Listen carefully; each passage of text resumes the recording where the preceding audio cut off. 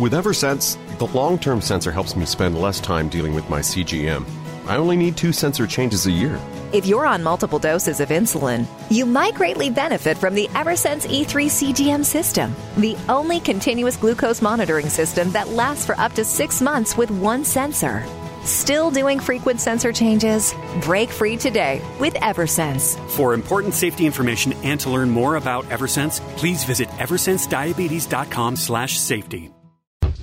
The Venture X card from Capital One gives you more of what you love, like premium travel benefits and access to Taylor Swift tickets. Oh, I do love her. Earn 5 times miles on flights and 10 times miles on hotels through Capital One Travel. Enjoy your stay in Suite 13. Whoa, 13? That's Taylor's lucky number. Plus, get access to Taylor Swift The Eras Tour, presented by Capital One.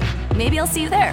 The Venture X card from Capital One. What's in your wallet? Terms apply. See CapitalOne.com for details.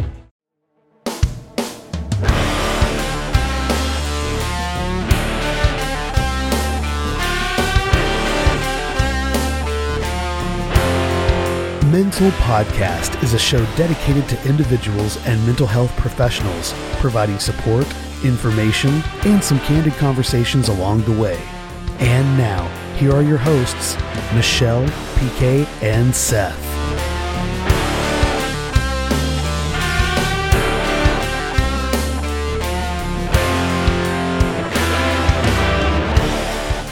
Hello, everyone, and welcome to another episode of Mental Podcast.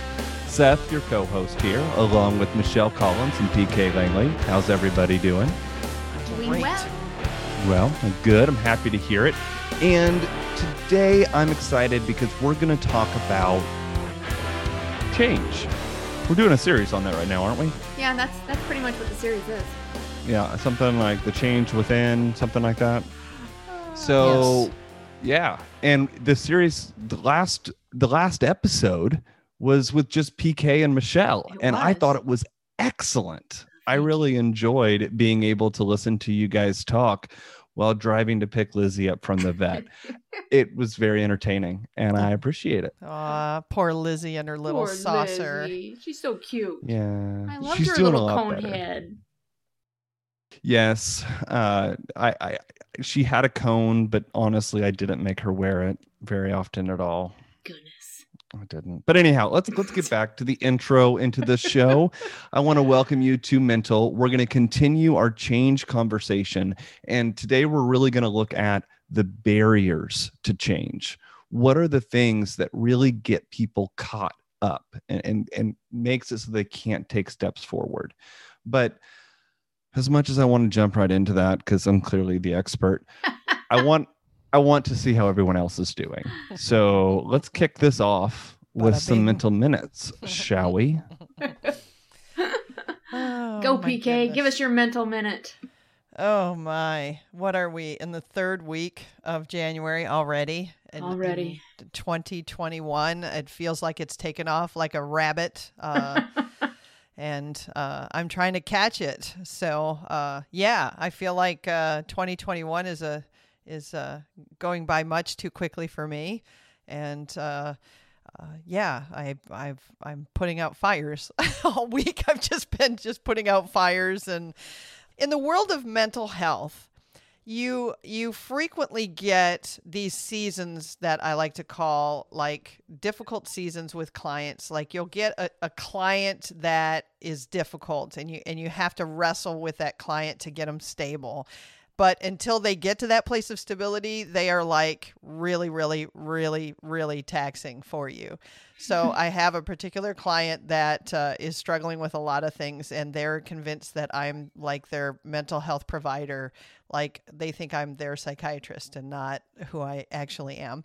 And so they have been blowing up my phone like crazy. And I just what is your actual because I know you're calling clients a lot. What is your title? What's your role? I'm a behavioral health service assessor, and it's a long title, but I do assessments. I do provisional diagnosis. I do treatment planning, and I handle med management clients primarily. So that's really my forte. And, you know, sometimes you get these clients that are just like, oh my gosh, you know, I really want to help you. I really want to help you, Well, but I can't help you. It sounds like she's treating you as her therapist. Does the agency have therapists that she can see? Well, it's not even that. It's when you get a client that doesn't have the cognitive ability or insight to even know what to do or how to do. So they just keep bouncing back to you, even though you've told them 537,000 times, I am not the person that you need to call. I am not the person that you need to call. No, Sherry, I am not the person you need to call. Let me give you that number again, Sherry. Okay, Sherry. Sherry, I'm sorry. I'm not the person you need to call. And you tell them over and over and over and over and over, and they still call you. So you see the number show up and you know, you're a mental health professional. You are supposed to be professional. And yet you see the number pop up on your phone and you're like, your anxiety level goes through the roof. You're like, it's Sherry. It's Sherry. Now listen, it's not Sherry. That's not her real name. I would never do that. But it's Sherry. Sherry is calling again. Oh my gosh. Sherry has called me 15 times in the last hour. Sherry. So yeah, it's kind of been like one of those weeks in the mental health realm. So you have to exercise a lot of patience and just gently continue to guide and also write emails and go, please help me with Sherry. Please help me with Sherry. Somebody help me with Sherry. Somebody call Sherry. Somebody explain to Sherry for the 537th time that I am not the person Sherry needs to call.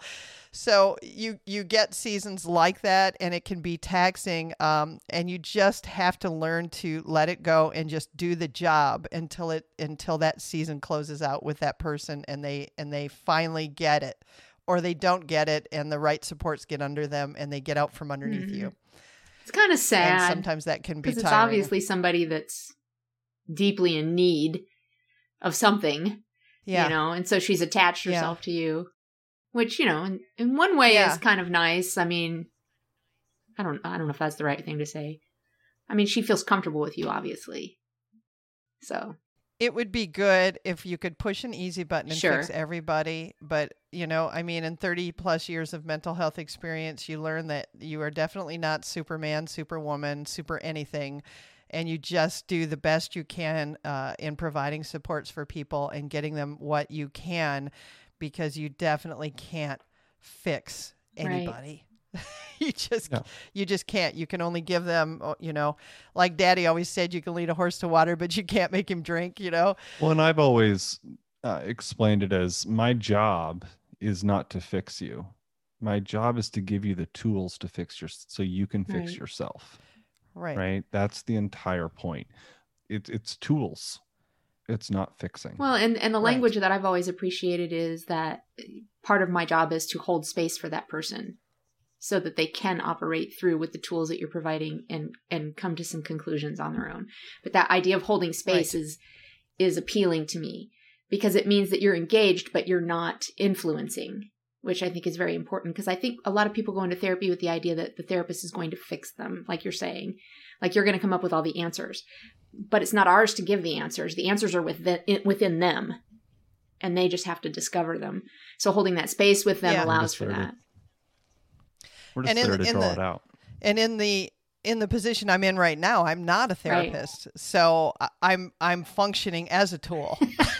So, you know, I just have to. Okay, don't be such a tool. Okay. I just have to, turn the wrench and say, okay, here's your number and have a nice day, you know? So my functionality is pretty limited when it comes to that. So a lot of times I can't even hold space because, you know, I don't, it's not I'm your under role. a productive. Yeah. Right. And I have it's not your job. You know, I've had clients that call and they say, well, I just need somebody to talk to. And it'd be so nice that if I could just sit on the phone. And I'd say, well, Jerry, it'd be really good if I could do that too, but I don't get paid to do that. And, you know, I really would love to do that. And sometimes you just have to be honest with people, because if you aren't, and you don't establish those boundaries, I'd be sitting there talking to Jerry for an hour and a half. And then I'd have my supervisor going, hey, you didn't do anything today. Right. Well, I was talking to Jerry took up my afternoon. So, So yeah, that's my mental minute. I've felt pressed, and I've had a lot of irons in the fire, and self-care has been very important to me. So at lunchtime today, I took a nap, a deliberate, on purpose, hazy day kind of nap, and it felt really good. So I'm happy to be here, and I have more energy tonight. Well, that's so good. Yay. Yeah. When I want to just piggyback off of something you mentioned in your mental minute in talking about seasons. You were talking specifically like with the specific example with a client, but I also look at trends too, especially in my role as a trainer. And it's so you can see there are waves in regards to what's happening in the mental health community, specifically around crisis lines and around the holidays and different things like this. And you never really know. That was always the thing when I was on the front line. You never knew how holidays were going to go, because it was either going to be great in that it was going to be very quiet, or it was going to be hell on earth. Every line is ringing. You have people on hold and everyone is suicidal. Yes. House is burning. That happens in the mental health realm. I mean, and I wanted to note those seasons because it's not just individual people. It's like there's major trends to this. Even in hospitals, I mean, nurses will tell you that. They know everybody's full coming moon. in the air. Yep. Full moons. Full they're moon, coming in. Friday the 13th, like all of this stuff, the stats are there. Well, that kind of speaks to the idea of kind of an atmospheric interference, so to speak. I know that sounds a little woohoo out there for people, but I do believe that there are those atmospheres that are present. And that's why so many people at one time get caught up in the same kind of mentality or the same frustration or struggle. A lot of times they're reacting to the atmosphere around them, and it's just exacerbating something in their own life that maybe on a normal day is not that big of a deal, but today just feels overwhelming. Yes. I think there's some merit to that. Of course, I don't think there's any way to really study that, but I think it holds merit. Well, even on a gloomy day, something's going to impact you differently than it would on a bright, sunny, beautiful day when it's perfect outside. Well, true. It's funny, in Southern California, we have the Santa Ana winds. And they've done studies on the Santa Ana winds. When those winds kick up, the level of violence escalates. The number of murders escalate. Because those winds are so uncomfortable. And I can attest to that. They are just brutal. Wind is no fun anyway, but there's just these hot, unrelenting winds because it's the air coming off the desert. And usually you have an onshore flow. In the time of Santa Ana, you have the flow coming from over the desert out to the ocean. So you're getting all this hot air. So it's just incredibly uncomfortable. And it kicks up all the sinus stuff and the allergies. But they've done studies that show that violence escalates during those periods. And to me, that's kind of proof of, an environmental or an atmospheric interference in people's moods, that. Has it been windy in DC recently?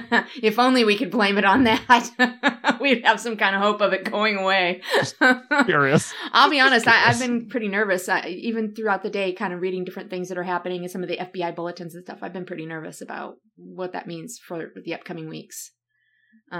It seems like there could be a lot of problem. And of course, that is an atmosphere right now as well. So you're going to see not only the fear is ramped up, but the outrage is ramped up, and this feeling of needing to do something is ramped up. And so we have quite a bit of interference, if you will. So tell us, how's that been affecting your mental health? Tell us your mental minute. Well, it's January. Every January for me is just, it's the busiest month I have in the entire year. And every year I have the same complaints. Everybody immediately after the first of the year starts demanding that all their work is done, without realizing that there's a lot of extra work that happens in January for the fourth quarter. But also you have, getting the files ready and everything for the CPAs for taxes, and everybody wants their taxes done early, and so they're freaking out. They're very demanding, and you're trying to set the tone that like, look, I'm getting to these things as I can. But I think, I was joking with you all earlier when we first signed on, like it's January 12th and I can't believe I don't have all my shit done. That's kind of the atmosphere.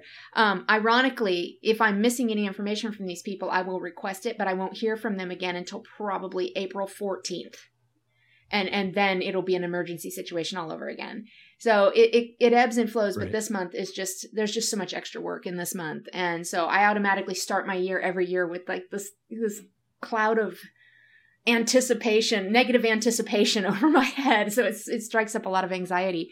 And then of course, in the last week or so, we've had so much political upheaval, that the anxiety levels are sitting pretty high. And I don't really think about it. And then all of a sudden I'll realize I'm super tense, or I'm gritting my teeth, or, my throat's tight, something. And all of a sudden I'm like, why am I so tense? And then I'm like, oh, okay. I need to take a breath. It's anxiety. And I'm not consciously thinking about it, but it's sitting there.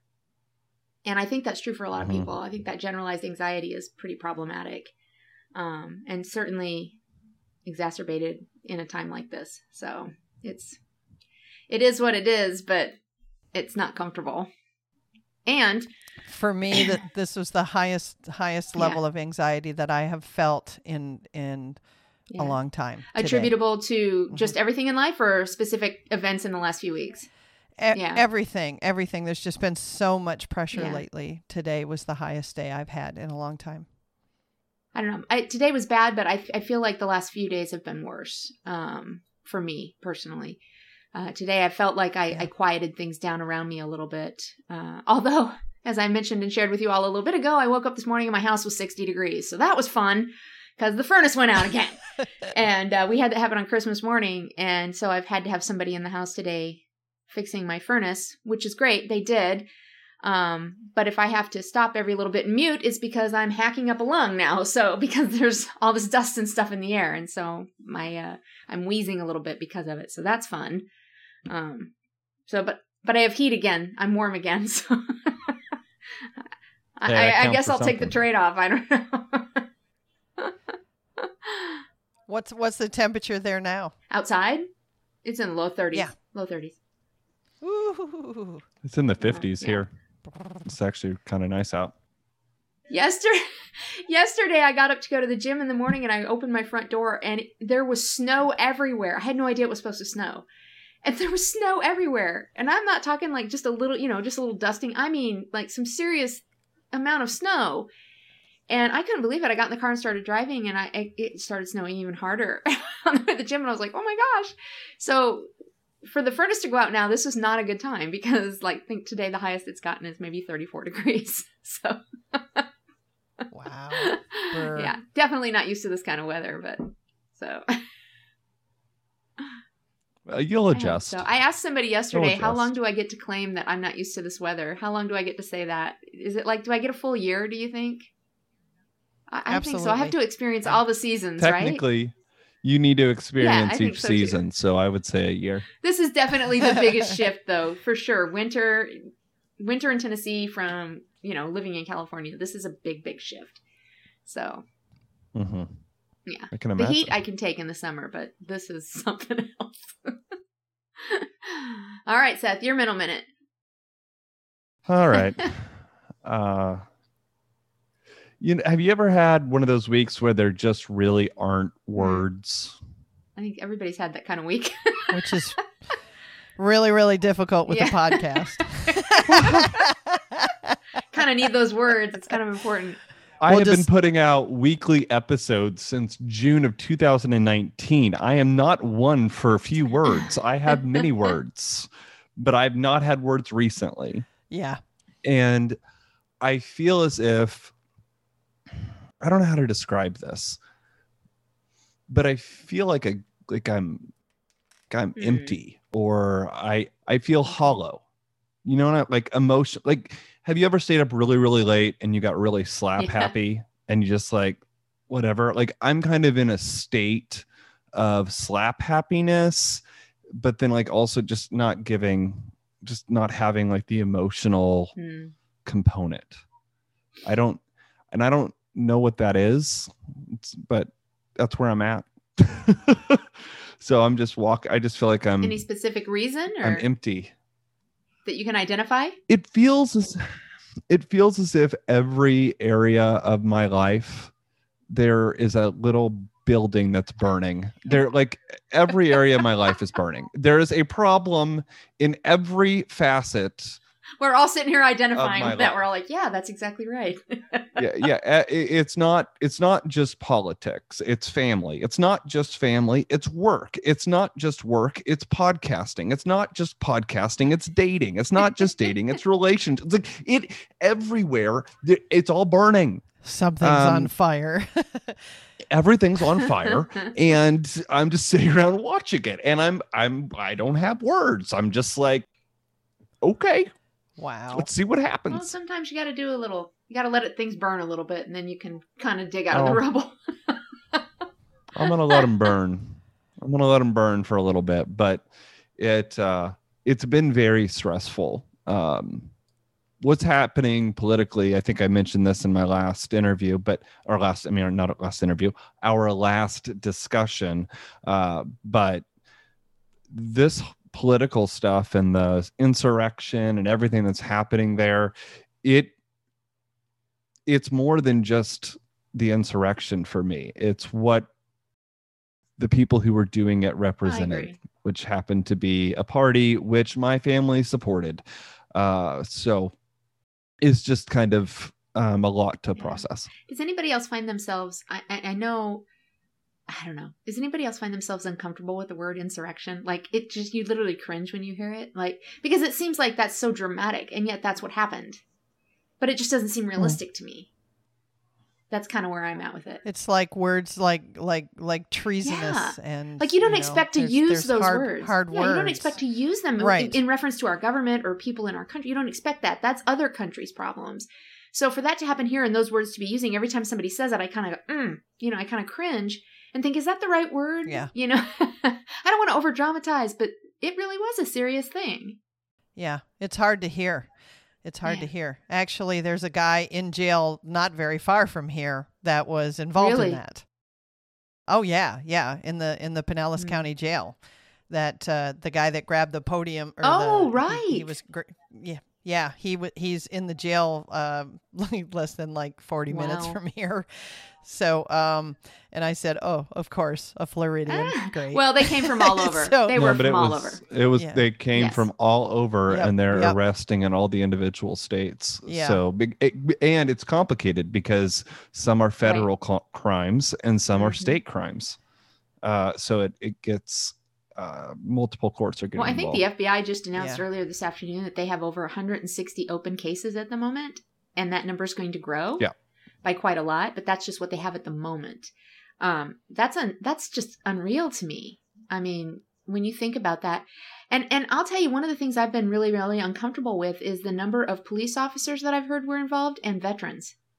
I'm deeply insulted by that because veterans are supposed to know that they swore an oath to the Constitution, not a man. And so that's disappointing. The lady who died, she was an Air Force veteran. One of the ladies, she was and well distinguished. Well, one of the men that just was arrested is a retired Air Force lieutenant colonel. He was one with zip ties in his hands. Now he says he picked him up, found him, picked him up, put him in his pocket, forgot he had them. I don't know. I mean, that's convenient. I'm just disturbed that they were there doing this at all. And again, I think it starts to lead into what we're talking about. Change. We're talking about change and the idea that people have a difficult time changing their mind. They tend to dig into what they believe rather than to evaluate what they believe, if that makes sense. Yeah, it's almost like now I would like to go here just for a second because I had a dear friend for a lot of years that made the decision and said, I'm going to support President Trump. And then I watched this happen with our friendship. And the more entrenched that friend became, the more I lost them. And it was like the more stuff that came out, the more entrenched they became. Like they dug in deeper and deeper and deeper, and they just could not get out of that. And the delusion, and I'm sorry, but that it became like a delusion, and the grip of that thing got so, because her faith was entrenched in her politics. And when you put those two together like that, there's no clear line, there's no delineation, and because of that, she just went right in there and could not pull herself out, and it just felt like the plane went down for me. Yeah. And I lost my That's friendship. so sad. Well, you brought up a really good point. The marriage between our politics, Church and state, boom, and our faith. There's a marriage there, and it's very prevalent in the United States. And it was quite smart of religion to do that, because look how well they got him. Well, yeah. You know? Yeah. Well, this is on the topic of change. It was difficult for her to change because of that connection. Had it only been about politics, I think that maybe I could have reasoned with her, but because she was entrenched, and that would be, to me, a barrier to change, because when her faith was involved, she couldn't extricate herself. Because now to extricate myself means that I don't believe in God anymore, because this is God's man. This is God's vision. Now I'm believing everything that the prophets say about this guy, and they're believing that this is going to happen. So, it weaved this big network around her to the point where she couldn't see. Well, anything. And that speaks to the idea in religion that we have now conflated faith with certainty. And so when people are certain they're correct, they call that faith, and that's erroneous. That's not what faith looks like. Faith is mystery. And so, but I think if we were going to put a psychological term to what you just said, I think we should call it cognitive dissonance. That's what people are operating in. And, it's unfortunate because almost all of us operate in some form of cognitive dissonance, but we don't want to evaluate that. We just want to be right. And could you explain for everybody that's listening exactly what cognitive dissonance is? Sure. Oh, that's such a tough thing to define. Psychological stress felt by a person who is confused or confronted with a belief that contradicts their own, basically.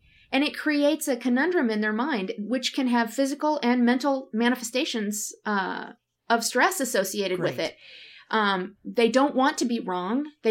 So they start to make allowances for why they're not wrong. Either, we don't have all the information, it was somebody else, and you start to hear these kind of same explanations over and over and over. Fake news, Antifa. I mean, we are inundated on a daily basis with terms that are nothing more than cognitive dissonance expressing itself. Good. That's fantastic. Go with that. I love that. The idea, of course, is that we should be evaluating what we think and what we believe. That's healthy. That's a healthy part of mental health. Unfortunately, we often get locked into those mindsets or those belief systems. And like I said, as far as it pertains to religion, we tend to conflate that with faith. And so we end up saying things like, I will not be moved. I'm going to stand my ground for God. I'm a mighty soldier in the army of. I mean, we start and we sing songs about it. I will not be moved, and that makes us feel powerful on some level. And so that cognitive dissonance feeds into that, and it disallows us from evaluating something on a rational level to say, well, look, maybe I'm just wrong. But not very many people want to say, well, maybe I'm just wrong. That's so good. And admitting that we don't know everything, that's the beginning of faith, and being able to, being able to question everything, being able to say, really, well, let's talk about that, or having a discussion and being movable in every moment. That's really the essence of faith. Religion is saying, I know it all. I've studied it all. I've been to Bible college. All of those things that we say. I know the Torah. Right. I've got a concordance. All that stuff that we threw out because we thought that we were showing our tail. Back when I was Pastor Kimberly, but I mean, that's beautiful. I love it.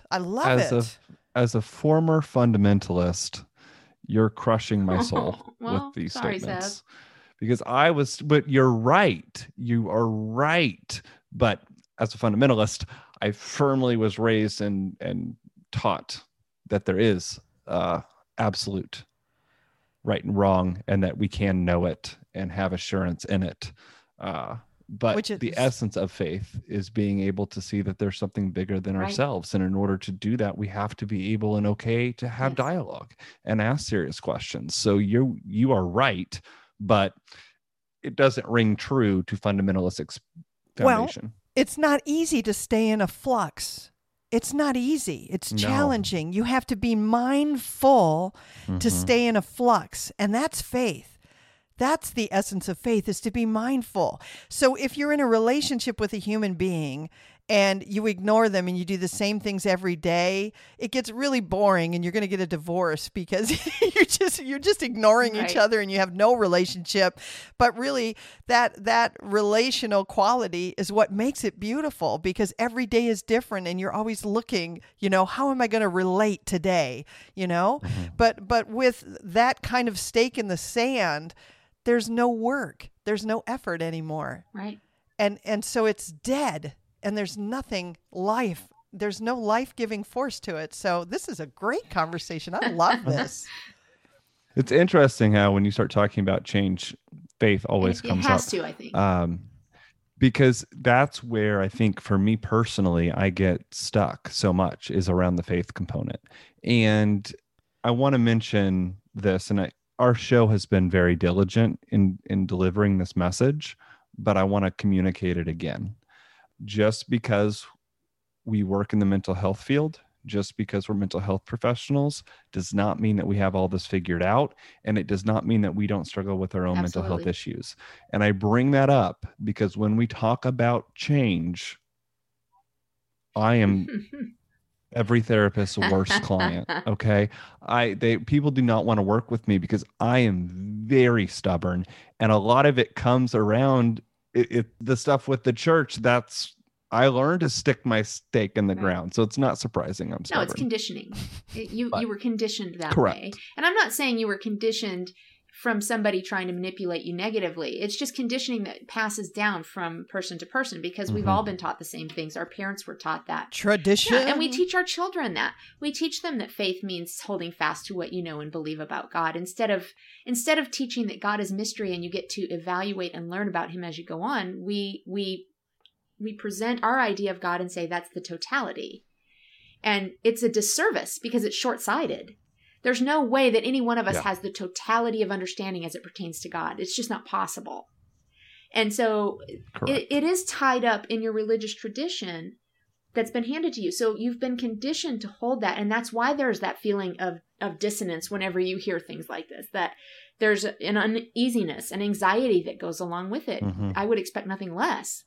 Right. But the fact that you're willing to engage in the conversation says that you're open to the idea of change. So while you feel like you may not be good at change, at least you are open to the idea of change because you're involved in the conversation. I can talk about change all day long as long as I don't have to do anything. Change, baby. But I thought it was sex. so I thought that song was about sex. I know. I'm It was, but I was trying. change the lyrics on that. So, but let's look at like the core of that. So the reason people don't change or have the questions or have the conversation is by not doing it, they feel secure. Sure. So it's almost as if security Is a barrier. Could technically be a barrier. Yeah. Absolutely, because it's safe, I mean, we look at people and we wonder how the abusee can stay with the abuser. How in the world could you stay with that man when he was beating you every day? Normal. Because the fear of the unknown was greater than what I knew I had to deal with every day. So this person had conditioned themselves to deal with the environment that they were in, and that felt safer than the unknown that was out there. Right. So they, we frequently will weigh the two and say, okay, where I'm at feels better than where I'm going. Just because it's a known. Or even it's a known Yes, entity, yes, so or- it's much more comfortable, even if it's abusive. What's or that? or What's or that if- phrase? The devil you Yes. know yes. is better than the devil you don't. Or if the other side is known and we can measure it, maybe it is overwhelming. Right. and it doesn't look possible or feasible, or, like let's say I'm sitting here and, I want to lose weight, but it really looks overwhelming to me. And I don't feel good about the fact that I would have to work out, and do all this stuff and yada, yada. And it feels overwhelming. And I've tried 37 times and I can't get there. And so being over here with my potato chips feels a little better. So I'm always more comfortable I with might potato want to chips. stay. Right. I might want to stay right here with my tater chips and my Diet Pop, I had a friend that used to joke about that. He said, people go up to a McDonald's and order everything supersized and then get a Diet Coke. Always makes me laugh too. He just thought that was just the most hilarious irony, but maybe that thing is more daunting. Yeah. For change. Don't ever throw shade I on don't like diet. soda. I will get irate if somebody gives me diet when I've ordered regular. It'll annoy the hell out of me. So. And if you give me regular when I've ordered diet, I'm also going to know. I think Seth was party to some of my rants with regard to Chick-fil-A last year when I would order a Coke from them and they would give me a Diet Coke and I would lose my mind because I never found out until I drove away. And the line is always 10 friggin' miles long.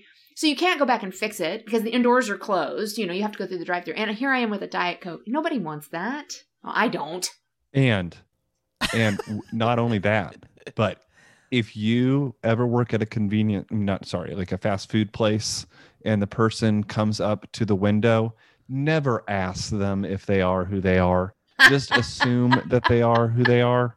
Like, don't ask, are you Michelle? You smart ass. Because you may get a mouthful after that. And why, Michelle? Okay, you are bringing up a specific instance. I was the only one in the drive-thru. One person took my order and asked for my name. I literally drove 15 feet to the next person to pay them. And she said, "Are you Michelle?" I'm like, did somebody else jump in the freaking line in between the last? I don't understand.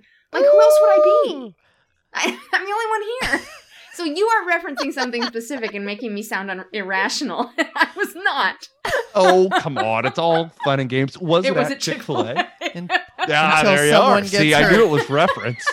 Yep. I knew they were connected. All right. Back to the subject matter. Enough of my problems.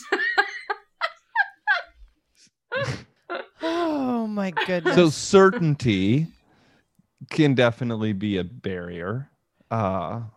Yep. Fear of failure as well. Absolutely. I think that goes right along with that. Again, I being think wrong. It's kind of one and the same. Yeah. Right. Or feeling like you don't have the tools or the ability to do or necessitate change, I'm not empowered to change.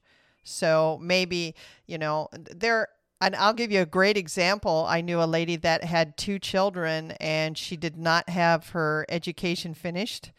And she wanted to get out of being on welfare. And this was many, many years ago. She was getting welfare, and they kept her at such a low level that she was barely surviving, but yet she couldn't get the tools to get out of that.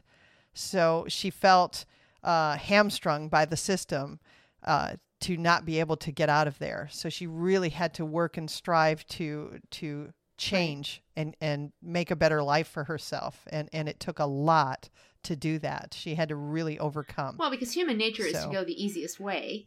And yeah,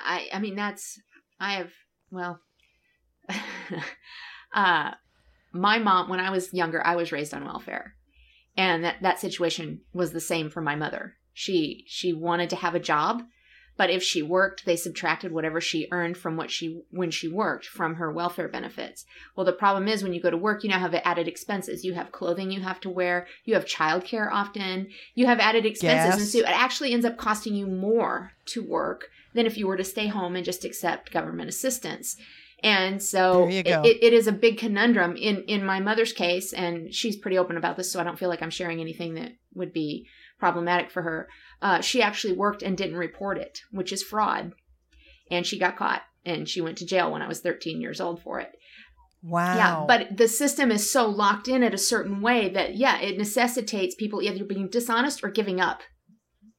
And so change is difficult in that situation because you're not rewarded for that change. You are actually, oftentimes demonized by ideas, or you are actually punished for that trying to change. So Yeah, I'll give you another one in the mental health field.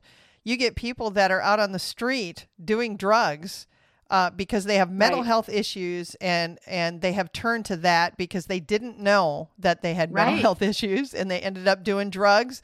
And then they come in and they try to do it right, and they say, "Have you ever done anything like this? XYZ, benzos, da da da," and they opioids, and they say yes, and they're honest. And then the psychiatrist goes, "Well, then I can't prescribe you X, Y, or Z," and they go, "Well, what the heck? I'm coming in here trying to do this legally to deal with my anxiety, and you're telling me you can't prescribe the very medication that I need to help me." Yeah, it's a broken system. That's what we're telling you. It's a broken system. That's what we're telling you, John. We can't give you the medication that you need because you might abuse it. I'm already abusing it. Well, if I go out... But if I go out there on the street, I could abuse it. So you're telling me that you're going to be my papa now, and so it's just, that's ridiculous. It's the same kind of mess. That is a huge barrier to change, because sometimes it's not worth it to try and change. It's not even a level of difficulty. You're almost done before you start if you try to change. Discouragement. Yes, very much. I think that's a big barrier to change. I would throw out another one, confirmation bias. Often when we're uncomfortable, especially as this goes back and associates with cognitive dissonance, we often will surround ourselves with information or people that seem to feed into the belief we already have, which then just further strengthens. So there's no need to change because I'm right. Again, it's a lack of a self-evaluation or, that introspective viewpoint. And I think we see a lot of that happening right now. There's a lot of confirmation bias, which is, of course, one of the problems we have all identified with our media. Depending on which media you indulge in, you are receiving confirmation bias. You either watch CNN or Fox. I watch both because I'm try balanced. to watch none of them. But I want to also, I feel this, I don't know if this is the same or different, but I want to add groupthink. Yes. Too, specifically in light of what's happening in the country and talking about change. There's often this sense of belief in the system, and you kind of just follow along what everyone else is doing, and as a result, it keeps you from making the changes you need to. Or, I mean, what do you think about that herd mentality? I think it all goes along together. It's almost a sense of naive realism. I do too. Where we believe that what we already know and believe to be true is the objective truth. And again, we're feeding that with the people and the information around us. And so, yes, it does become a groupthink situation. And of course, there's power in numbers. So the more people that you have around you that agree with you, the more certain you are you're right. And you guys have seen this too, right? The studies where they put somebody in a room and they abuse one person, or they create a situation in which they feed certain information and everybody agrees with it and one person doesn't. And you watch and see the groupthink dynamics that go on with that person, how they're ostracized. Or if they're good enough, they start convincing people, and before long, the group dynamic shifts and changes. But there's always that outsider, almost always. And so it's very interesting from a psychological perspective, and how we think as people and how we interact with one another to confirm our own thoughts and beliefs. I find that fascinating. Which to me lends credence to having supports when you want to change. Right. Bringing in supports and bringing in people that are going to feed you positivity, feed you, the strength to change and the motivation, even job coaches or people that are going to get in your corner and rah, sis boom ba, whatever, to just get behind you and cheer you on in that change and say, you can do this. How are you doing on that? Right. How's things going? Yeah, because we all want to feel accomplished at something. And you're right. If we're getting positive affirmation with regard to what we're doing, we're more inclined to continue to do that. And so as it pertains to educating yourself or investigating things that you believe or think you believe, the more positive feedback that we get from enacting that change, so to speak, the more we're likely to continue it. Absolutely. So involve a buddy. Get somebody that challenges you. Buddy. Somebody that challenges you. I need a change buddy for my pocket. So let's talk about, as we kind of near the end of this episode, let's talk about some things that are actually helpful, which I think involving a buddy is excellent. It was one of the things I wanted to mention. I also want to just say, make a plan that will stick. That's what I was going to say. I cannot tell you how many times I have come up with like a list of here are the things I want to change. And it is a 10 to 20 bullet list with detailed descriptions of all the things I'm going to do, with the timelines that's going to happen. And you know what? I didn't do a single one of them. I overwhelmed myself. So start small and make it a plan that you can, that will stick, something that you can actually move forward to. So rather than saying, hey, I'm going to quit smoking tomorrow, let's say I'm going to smoke 3 cigarettes tomorrow. Change slowly. This is why I'm excited on our next episode, because we're going to take a little assessment together and we're going to talk about some of those traits. Because you should know your strengths, lean to your strengths, because maybe you're fantastic at organization and you struggle with follow through and you need to shore that up somehow. Mm-hmm. So it's great to make a plan, but hey, if you struggle with follow through, then how do we fix that? Right. What do we need to do to engage that? So let's focus on that, because I'm really good at writing up something as well. I was just looking at my calendar and it looks like a herd of elephants like trampled all over it. And yeah, but I have heard that we are creatures of habit. And if we can consistently do something for 3 to 4 weeks, it becomes an established routine. So that is something else. If we can stick to something for 3 to 4 weeks, whether it be a diet or exercise or taking walks or, doing that self-care or whatever it is in the realm of change, then we can actually establish it as a routine for ourselves and move forward in that. I actually was listening to something today. I started listening to a new book on Audible. It's called Can't Hurt Me. And it's by David Goggins. Have you heard of David Goggins?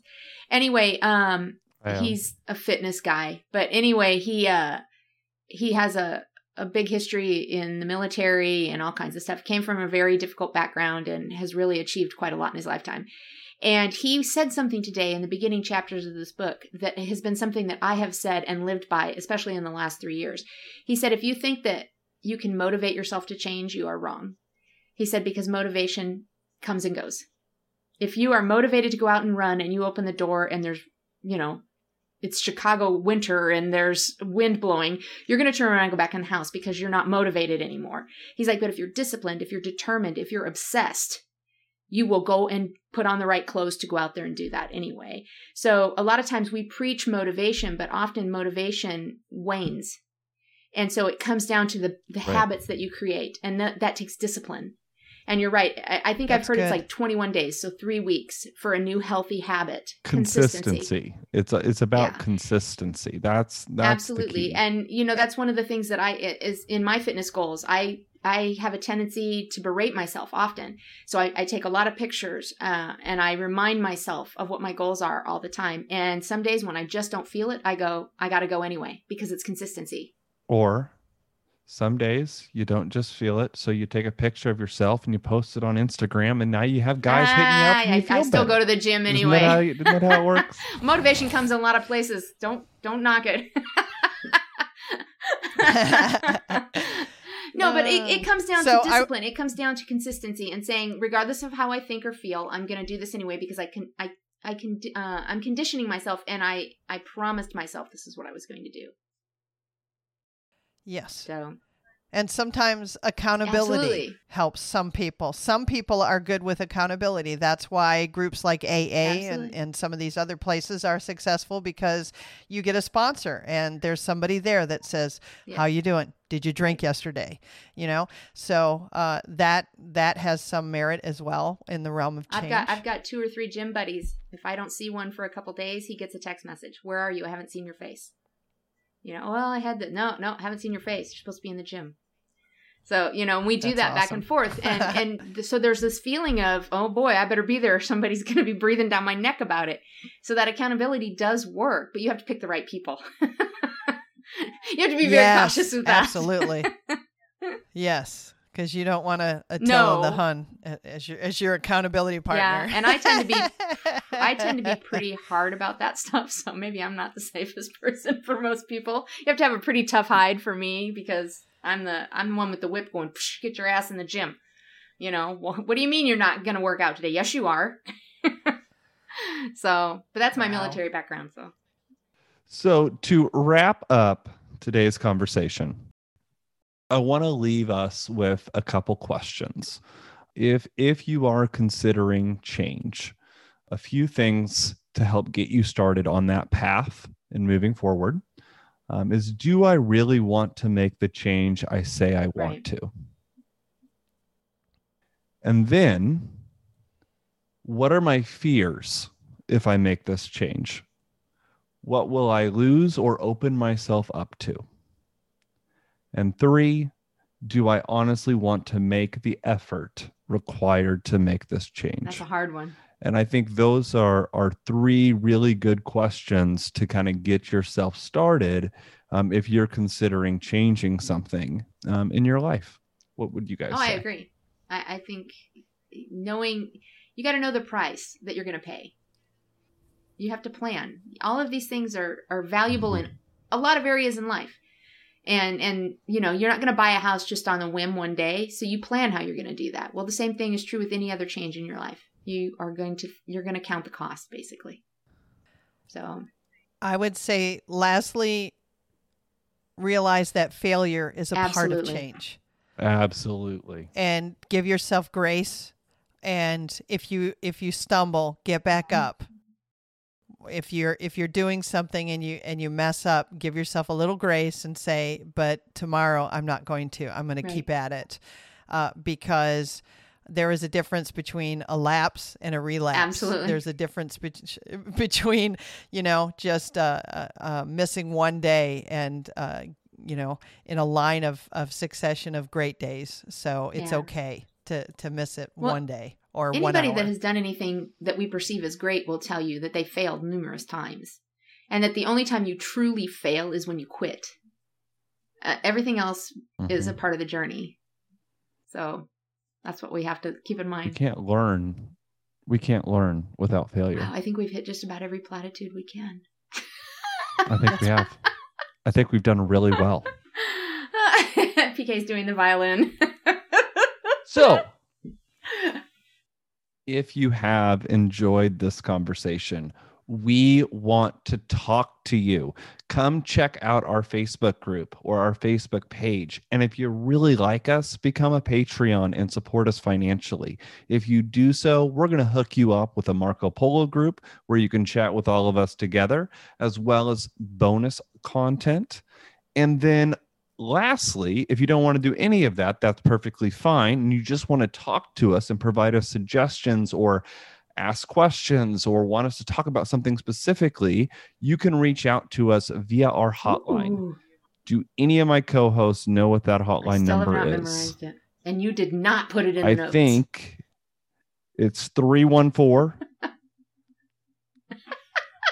Crap. PK? I was really expecting one of you to come through. Of course you were, but I already told you I don't remember it. So the fact that you did not has me a little perturbed. It's 314. I know the last 4 numbers. Come on. 690-5005. I do it every time. And I was waiting for somebody else to do it today because I'm going to do it for next time. Well, then fine. I'm finding the number. Give me 1 second. I'm doing research. Every single time. Trying to find the post. Is it 315-590-5005?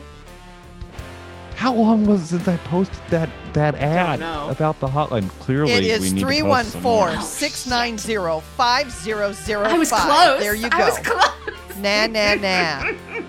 Oh my goodness. I was right. I was right all along. 314-690-5005. PK comes through again. Us. Well, okay. You can text us. You can call us. You can email us. Come on, but the reality is, to us. We don't have to call that number, so it's difficult for us to remember. We just answer it. That's my excuse. Okay, well, we're going to end on that note. See y'all next week.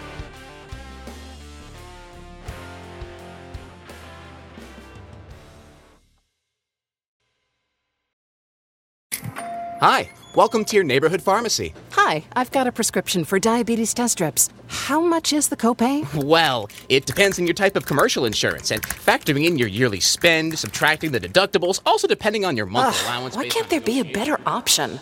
Or you could try Contour Next test strips. A 35 count's only $19.99 over the counter and proven to be highly accurate. Go to contournext.com/radio to see if over-the-counter strips are a more affordable option for you. I think I'll try Contour Next.